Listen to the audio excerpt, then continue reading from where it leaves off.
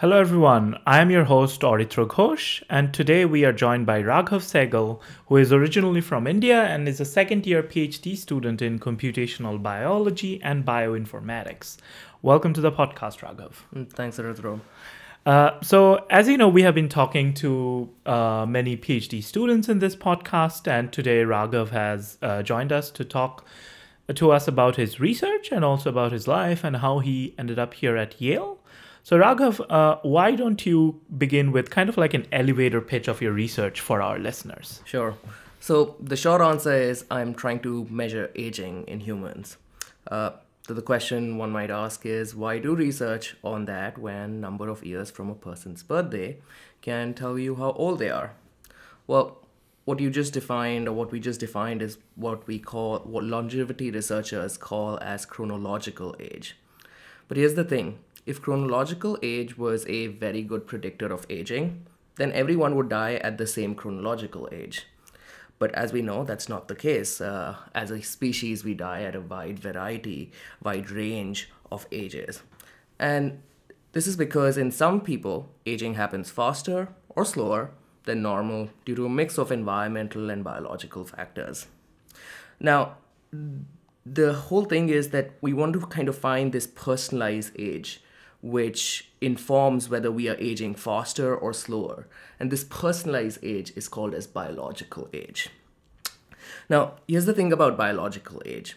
Unlike chronological age, we do not have a defined way of calculating biological age. Rather, we can only measure and estimate for a person's biological age. Now, building better biological estimates is essentially one of the key parts of my research. But I just don't stop there. As we know, even if two people die at the same age, they might die of two very different diseases. For example, one person may die of cardiovascular disease, such as heart attack, while someone else may die of a brain-related disorder, such as Alzheimer's. Now, this tells us something very valuable, that not everyone who's aging at the same rate ages similarly. Take, for example, the two people we just talked about. The person who died of heart conditions potentially had a very accelerated heart aging, while the one who died of Alzheimer's had a very accelerated brain aging. In other words, every system and organ in our body ages at a different rate. And to truly capture biological aging, we need to understand at what rate each of our systems are aging. This would in turn actually help us in building targeted therapies to reverse aging in specific systems. Now, discovering and quantifying this kind of heterogeneity in aging by understanding aging in different systems is essentially the effective goal of my PhD. Oh, sounds interesting. So essentially, what you're saying is, let's say I was born in 93, and this year I will turn 29, but you're saying that's my chronological age, and my biological age of different organs could be different, right? That is absolutely correct. You might be really good at doing exercise, and so your heart might be really young. Yeah, I'm very young at heart, Raghav. Yeah. Very young at heart. Yeah. Yeah, that's so fascinating because age is, I guess, when we colloquially talk about age, we don't really think about it in this way. So, in order to kind of figure out better biological estimates of age, what have you been doing to find that? Could you take us a little bit deeper into your research? Sure. So it all starts with a type of biomolecular information called epigenomics. All of you must know DNA, the instructions of life that is present in every single cell of your body. Mm-hmm. Now, the study of DNA and genes it encodes is called genomics. Well, epigenomics literally translates to epi, meaning above or upon, and genomics. In other words, epigenomics is the study of molecules other than the basic structure of DNA that are still part of the DNA. Okay. Now, one such molecule is what we call as a methyl group, which is a carbon with 3 hydrogen atoms that gets added onto certain parts of our DNA. Mm-hmm. Here's the interesting thing about these methyl groups, or what we call as methylations, that they are very good at predicting aging in our body. Mm-hmm. Now, I use this methylation information extracted from a patient's blood to build models that predict aging in our body. But the question is, what do I predict in these models? You might recall something called biological age, which we were just talking about. And the other thing about biological age that we just talked about is there is no sort of canonical way of measuring it like the way we measure chronological age. Now, partly my work essentially involves building this biological age. And for this purpose, I use a mix of molecular biomarkers, such as cholesterol for heart, and physiologic biomarkers, such as blood pressure for heart or cognitive test scores for brain, or even radiographic biomarkers, such as X-ray or for lungs or ultrasound for liver. Now, I build these models that predict these different biomarkers using epigenetic information, which in turn is used to predict time to death in individuals. And now use a wide variety of machine learning approaches to essentially build these models and build these predictions. Interesting. So essentially you're using these, so epigenetics, if I understand how you explained it correctly, is these molecules which are not exactly part of the DNA but are somehow associated with it in some ways. They are essentially, they get attached to the DNA. They get attached to the DNA. They sometimes get attached, they sometimes get removed. The really cool thing about epigenetics in general is that not only is it corresponding of aging, but it's also corresponding of various environmental factors around us. So if you get stress, your epigenetics changes. Stress of any kind actually leads to changes in your epigenetics. And if you think about it, aging is just another form of biological stress. That's fascinating. So essentially these, like, even environmental factors, what's happening around us, can cause, let's say, me and another person to have different responses. Exactly. And that will be encoded in our epigenetics. Yes. Wow. That's really cool. So you have now explained to us a little bit about like what you do. Let me ask you, what do you hope, or like what are large implications of your research, and what do you hope will be kind of the coolest implications of your research? Yeah, so I think from the get-go, one of the biggest implications would be that this will essentially allow for a blood test where you can quantify aging in different systems. So here's the thing, there are already blood tests out there, epigenetic blood tests, that quantify aging in your whole body. But now, for example, you go to a doctor and your doctor tells you, Arithro, you're 2 years older than you should be, hypothetically speaking.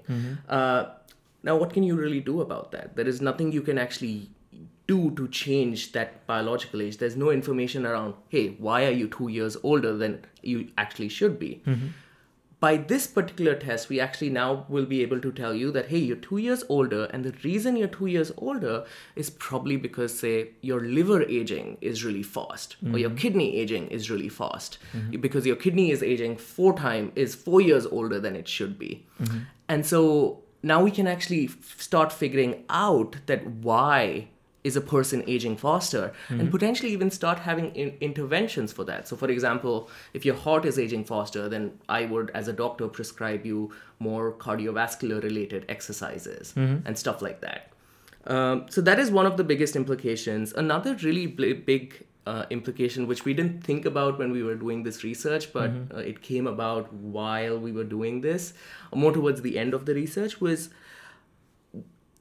FDA doesn't recognize aging as a disease.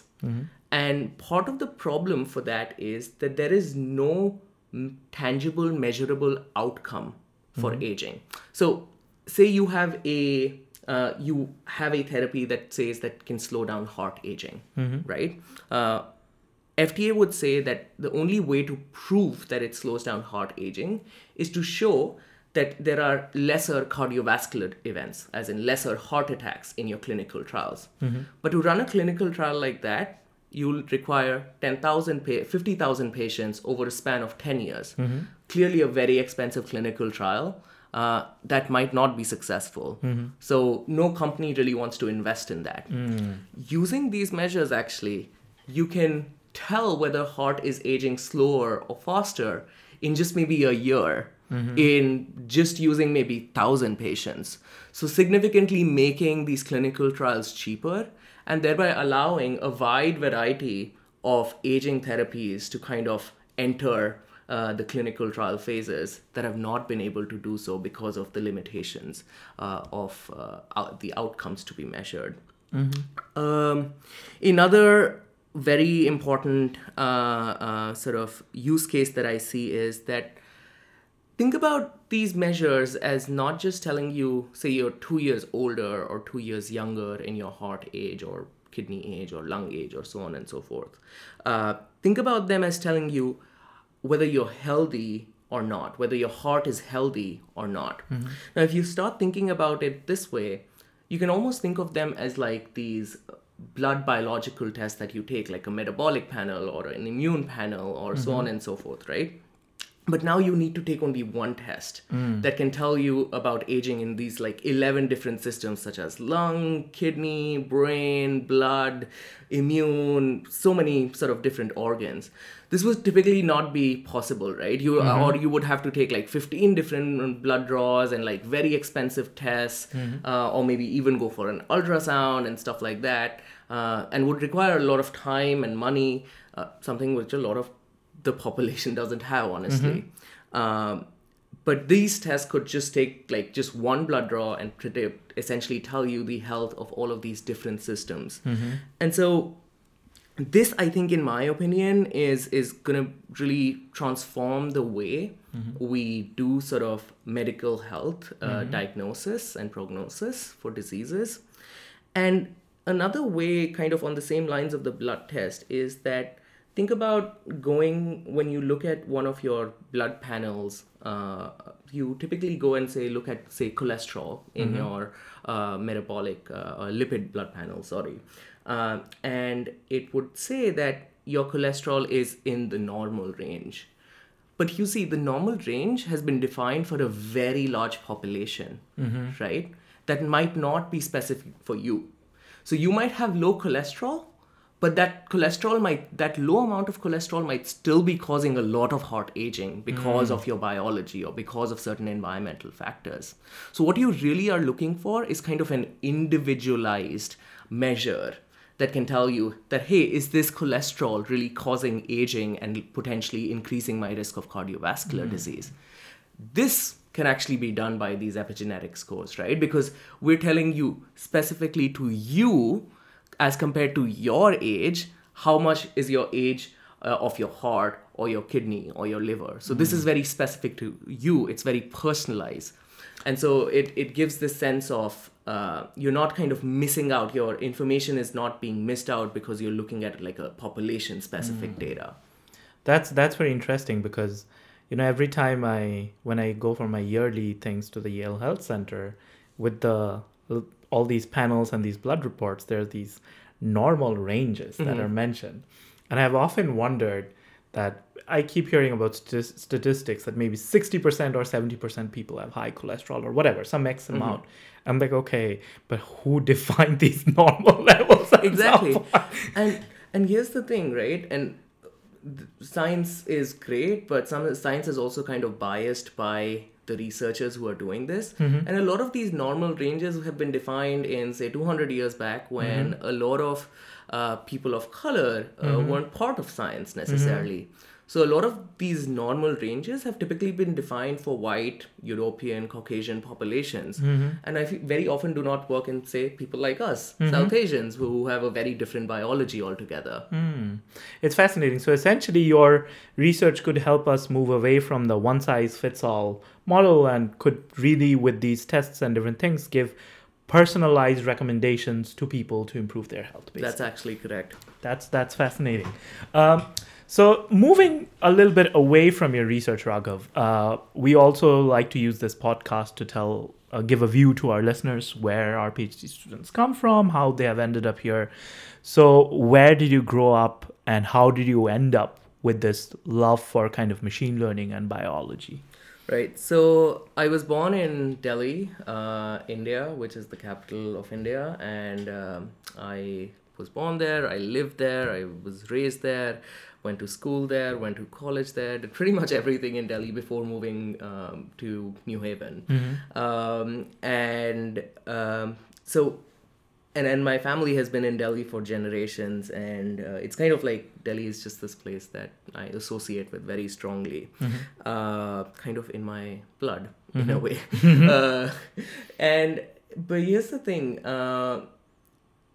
My interest in kind of biology started at a very young age when I lost both my grandparents to cancer. I think I was 6 years when my grandmother passed away and 8 when my grandfather passed away from cancer. And so having seen my parents kind of do these constant rounds of the hospitals, trying to figure out what this disease was, it was really it kind of got this curiosity within me that why does a disease sort of lead to such kind of terrible death? And that kind of opened these doorways to thinking about biology and my interest in it. And so when I was in school, I kind of really got interested in biology. And in my latter years, in my high school, you have this choice of kind of taking up your subjects. And so the ones I took were pretty standard: physics, chemistry, mathematics, and English. But the fifth subject you can pretty much choose from, and people do economics, people do computer science, people do biology. I actually took a subject that pretty much I think one other person in my school took, is called biotechnology, which was effectively how do you use the information, the new age of information that you're getting in biology to essentially revolutionize medical health or discoveries in biology. And that kind of took me to a whole new level of understanding and excitement for biotech. So you were one of these cool people in school who were taking like very trendy subjects, like it wasn't trendy, I'll be honest. It wasn't trendy. Actually, I was considered odd for having that physics, chemistry, biotech combination, because no one took it. No one in my school took it. Everyone was like, if they were doing biotech, they were probably studying biology as well. But I just felt like it was, here's the thing, I cannot do biology, unfortunately. I'll be very honest about it. I'm not good at biology. I cannot remember the things the way sort of medical professionals can. It's a whole different skill set. So you're not into flashcards. I'm not into flashcards at all. But I do really like thinking about how can we use the information in biology to find solutions to sort of human disease and human health problems. And that was really interesting to me, which was something that I was able to do in biotech, but not while studying biology necessarily. That's fascinating. It's like these early on events and your selection of subjects have moved you towards your current research plans. Moving on, Raghav. So you grew up in Delhi, spent all this time in Delhi. How did you end up crossing oceans and continents and coming here to New Haven at Yale? Right. So, interesting thing. Even though I was really into biotech, I ended up doing my undergrad in a very generic degree of electronics and communication engineering. Partly that's to do with the fact that there is this South Asian mindset of kind of doing like these standard engineering degrees, and I was like, sure, why not? Biotech is like more of my fascination. And then everyone told me around me, everyone who I knew of, that you'll never be able to kind of do something really cool in biotech. There's no scope for biotech in India. And I was like, okay, I guess I'll just do like something what everyone else is doing. And so I wasn't, again, this is funny, I wasn't ever into computer science. Like I didn't like coding necessarily. So I was like, okay, I don't really like coding, but I do really like these concepts of circuits and stuff like that. So maybe I'll go into electronics, and that's what I ended up doing. But as a chance of events might happen, during the summer before my third year, this company called Givomix came to my campus for sort of hiring interns. And this was like a bioinformatics, computational biology company, and I was really interested. So, but unfortunately, none of the EC kids, electronics kids, were allowed to sit in that process because it was like comp bio. So only computer science kids were. But I kind of went to my placement coordinator and I was like, "Can I please go and sit in that? Because this is like really interesting to me," and it's again like such a turn of events. They gave a computer science test, which I failed miserably at. I failed miserably at. So there was no chance that I was going to get through. But the thing what happened was when they were giving their sort of talk, I was like asking a lot of questions and I was like really interested. And as chance would be, I was literally passing by where the interviews were happening. I was going to a class, and one of the founders of the company who was giving the talk saw me and he was like, "Hey, aren't you part of the interviews?" And I was like, "Nah, I didn't get through the computer science round." He said, just wait here. And he went inside, and I don't know what he said to the placement coordinator. He said like he would like to interview me. And then he interviewed me and selected me, and I was like, I don't know why he really selected me. I wasn't really even sure. I had a really good mustache. I still do. And I thought it was probably because of my mustache. But maybe I was looking really different. That's why they selected me. So I started working at Gevomics. I spent a summer at Gevomics solving this problem of predicting what kind of prostate cancer patients should we enroll in clinical trials. So one of the problems is that when you're enrolling patients for clinical trials, very often they will not last the period of the clinical trial. So you want to enroll patients that are still severely ill, but not so severely ill that they will die between the sort of clinical trial period, because that's a lot of loss of money for these companies. So I was essentially working on predicting that. And that project went really well. We were taking part in this competition called the Dream Cancer Challenge or something like that. And we were competing with kind of institutes like Harvard and Yale and Berkeley. And we came like second in that competition. Wow. And I think that kind of got me back into this mode of like looking back at biotech. And so what happened was when my internship was ending, unfortunately, Gevomics as a startup got dissolved. And that was terrible news for me because I was like, okay, I want to work in this company. But as chance would be, one of the co-founders who I was working with decided to still pursue in the same direction. And he started a new company called Elucidata. It was in my 4th year when he started this company.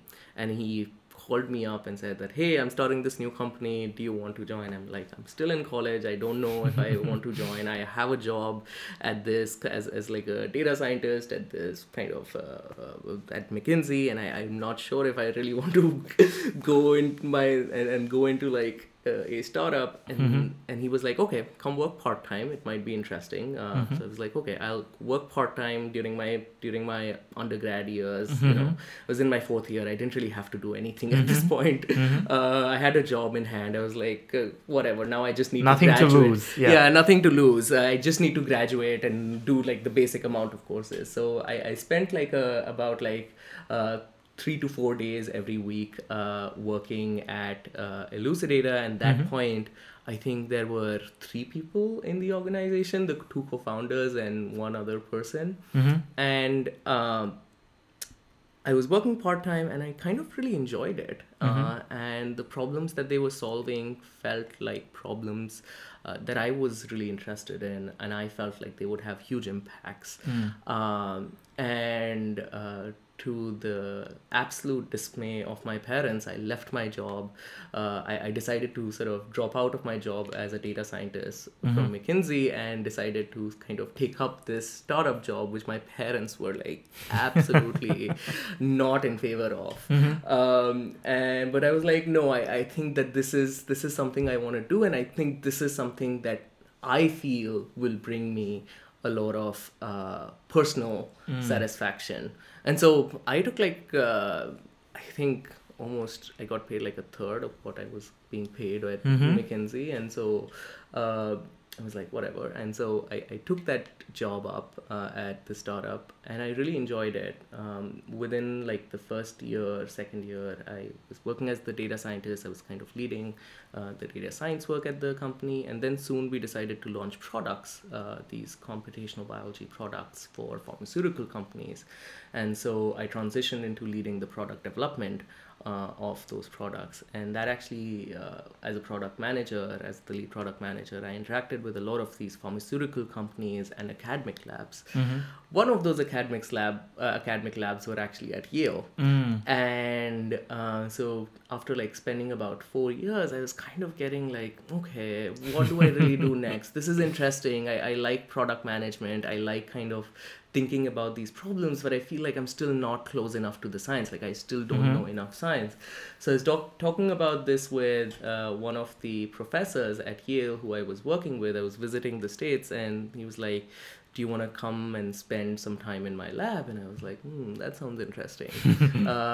And so I took up a postgrad position at Yale, which was again a terrible dismay for my parents, because they were like, you're doing so well, the startup is doing so well, you're gonna make money. And I'm like, nah, I want to just like leave everything and go into like academia in this like really small, not well-paying job because I find it interesting. And so I did that, and as chance would be, within like 3-4 months of being in that program, I was like, this is what I want to do. And I applied for my PhD, and I got through Yale, and the rest is history. Wow. It's a fascinating journey that you have had to Yale. And so being an international student, Raghav, has that given you a unique perspective about your research, or how has it kind of affected your research? Yeah, so I think being international has really enabled me to think about my research more critically.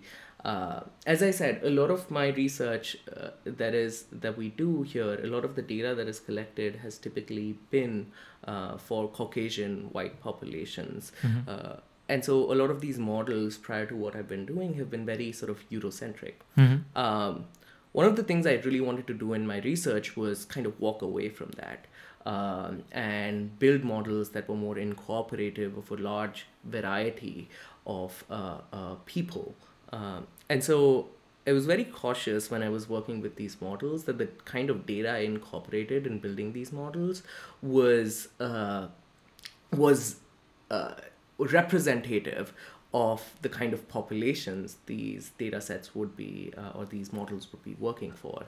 And so I actively sort of chose data sets that had high percentage of POCs as compared to sort of white individuals, so that we build models that are better and can be used by more people.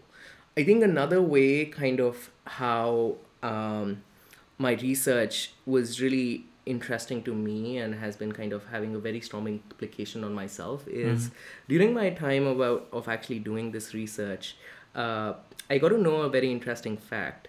So a lot of people might know, and you might know this, that South Asians are very prone to a lot of metabolic diseases such as heart attacks and diabetes and a wide variety of sort of these other sort of metabolism related diseases.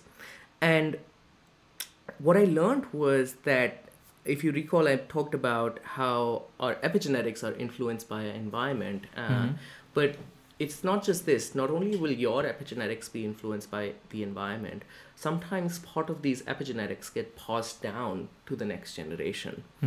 And so one of the really big reasons why South Asians are more prone to sort of these metabolic diseases has been a hypothesis that our ancestors had to go through conditions where they did not have enough food. So their bodies were programmed such that they store more fat. So whenever they get a chance to get food, the first thing they would do is store fat for future. And if you think about our history as a people, we know that during sort of the colonial eras, there were multiple famines that our population, that the South Asian population had to go through.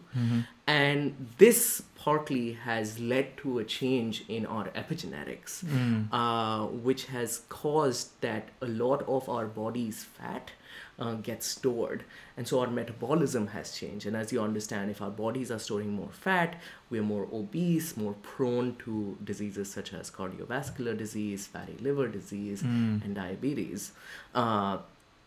And which is why, in a way, when I was doing a lot of my research, I was very cautious of that I need to incorporate such information into the models that I'm building.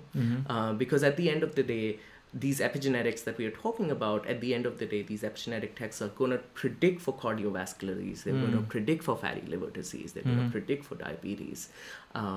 So we should be incorporating these variations that are out there, that are part of our histories and our epigenomics, something that was not being done previously. That's very fascinating, and listeners probably don't know, but I grew up in West Bengal, a state in eastern India, and West Bengal went through one of the worst man-made famines during colonial British rule in India, and it's so interesting to think that modern research is finding out how events which happened so long ago, much before I was born, in India, how that can have a lasting impact even across generations on my biology. So it's very interesting. It's to talk a little more about just that famine, and I feel very politically strongly about it. 10 million people died during that famine just in West Bengal. We don't even know the numbers across sort of the South Asian continent.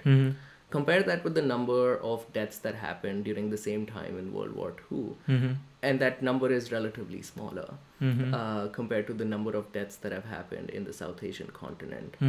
Now think about it. World War II had such a strong implication on people, right, in the European world. Yet we never talk about the implications of it on sort of South Asia, where clearly there were very strong effects, and effects that were not just financial or that might last a few decades, but effects that would last generations, centuries, that have been captured in our biology. And it's interesting to ponder upon that for me. Yeah, no. As a South Asian, and earlier I knew different parts of our culture in West Bengal, which has been affected by famines. People in West Bengal eat a lot of, they make use of even the skin of vegetables to make certain things, and that's primarily because they had to use whatever they could get during the famine. But also, so I knew that it has definitely impacted our food habits, our culture in general, different things, but also biology. It's very interesting. It's very interesting. So I could keep talking about this to you forever, Raghav, but kind of moving towards kind of wrapping this episode up, let me ask you, what do you think, that you are still early on in your PhD, you have some time left to go towards your end, what do you hope kind of will be the biggest impact of your research? Because clearly you are doing the kind of research which has very quick impact on modern life or personal life of people. What do you think will be the kind of the biggest impact of your research? I think my research has a potential of transforming the way we look at age-related diseases, which is pretty much almost all diseases at this point, whether it's heart attacks, diabetes, whatever disease you think about nowadays, even cancer for that matter, is an age-related disease. And the reason for that is that a lot of modern medicine is what we call as reactive. So once you get a disease, do we try to control it? So once you get a heart attack, then we start giving you these beta blockers and stuff like that. Or once you get Alzheimer's, do we start to try to prevent Alzheimer's or slow down the progression of Alzheimer's? I think that the way to think about prevention is you start slowing down this process of aging much sooner, a lot sooner before the disease has already happened. And this is what I see as preemptive medicine. You're preemptively solving or predicting and looking at that, hey, this might be a disease that you might have in future, so I would rather slow down or have interventions that prevent that disease from happening sooner. This actually brings a very interesting concept of what we call as health spans versus lifespans. So a person, what we have really improved over the last say 100 odd years, we've really almost doubled our lifespans. But our health spans have not really changed, or the time where we live healthy lives without diseases, that's pretty much remained stagnant. The first occurrence of like a major disease is typically the same, probably like 5 years later, as compared to what it was 100 years ago. And so a lot of my research is aiming at changing that. We really want to expand the health span that we have, that even though you might have a lifespan of 100 years, but if you're suffering for diseases from the age of 60, 40 years of your life have gone in suffering from diseases, right? You don't want that. If you want to live up to 100, probably you want to suffer for like 10 years from diseases, ideally speaking. And so to do that, right, you have to change how you look at medicine. You have to change how medicine is practiced, how the therapies that you build are not reacting to a disease, they are preventing a disease from the get-go. And that to me is something that my research would hopefully enable, not just in the sense that in the clinic where doctors are able to tell you that, hey, you're aging faster, let's somehow stop it, but also how medicines are being built in clinical trials. So I think my research has a huge scope, right from clinic right to pharmaceutical discovery, in changing this paradigm from being reactive medicine to being preventive medicine. Yeah, that's kind of, it's very interesting how like impactful the work that you're doing is, and I hope that the listeners who are listening to us today, maybe that your research in a few years, maybe half a decade or a decade, that they will be taking some of these therapeutics or these blood tests, and maybe they will remember this interview that they heard some time back and be thanking you. I think that would be the dream. We are sort of planning on patenting some of this research so that we can license it to companies, and there's a lot of interest around it. I'm really excited about that, and I really hope that this is able to have implications not just in Northern America, right, but in actually places where it's required. After all, these tests we are talking about are going to be significantly cheaper. They're going to be, because now you don't have to do these 15 tests, you don't have to take 15 blood draws, and rather this kind of epigenetic test can actually be done in just $10. So hopefully we are able to not just bring these changes to kind of this American population, but to actually a lot of groups of people who have never had the opportunity to have this kind of healthcare be provided to them. Hopefully this would change that. Wow. So yeah, really kind of global. Being an international, you yourself are a global person. I could define at Yale, having a global impact on everyone's lives. So I hope all of you have enjoyed listening to this whirlwind tour of Raghav's life and his research here at Yale. I want to thank you, Raghav, for taking time out of your weekend to speak to us. No, thank you, Arithro, for inviting me. It was really exciting to actually share my research at a public platform. Yeah, it was fascinating. It has been fascinating talking to you. And I hope all of you listeners will join us again for our next episode, when we'll be joined by another PhD student just like Raghav, who will talk about their research and their life at Yale. Thank you so much for joining us. I think this was very good. Okay.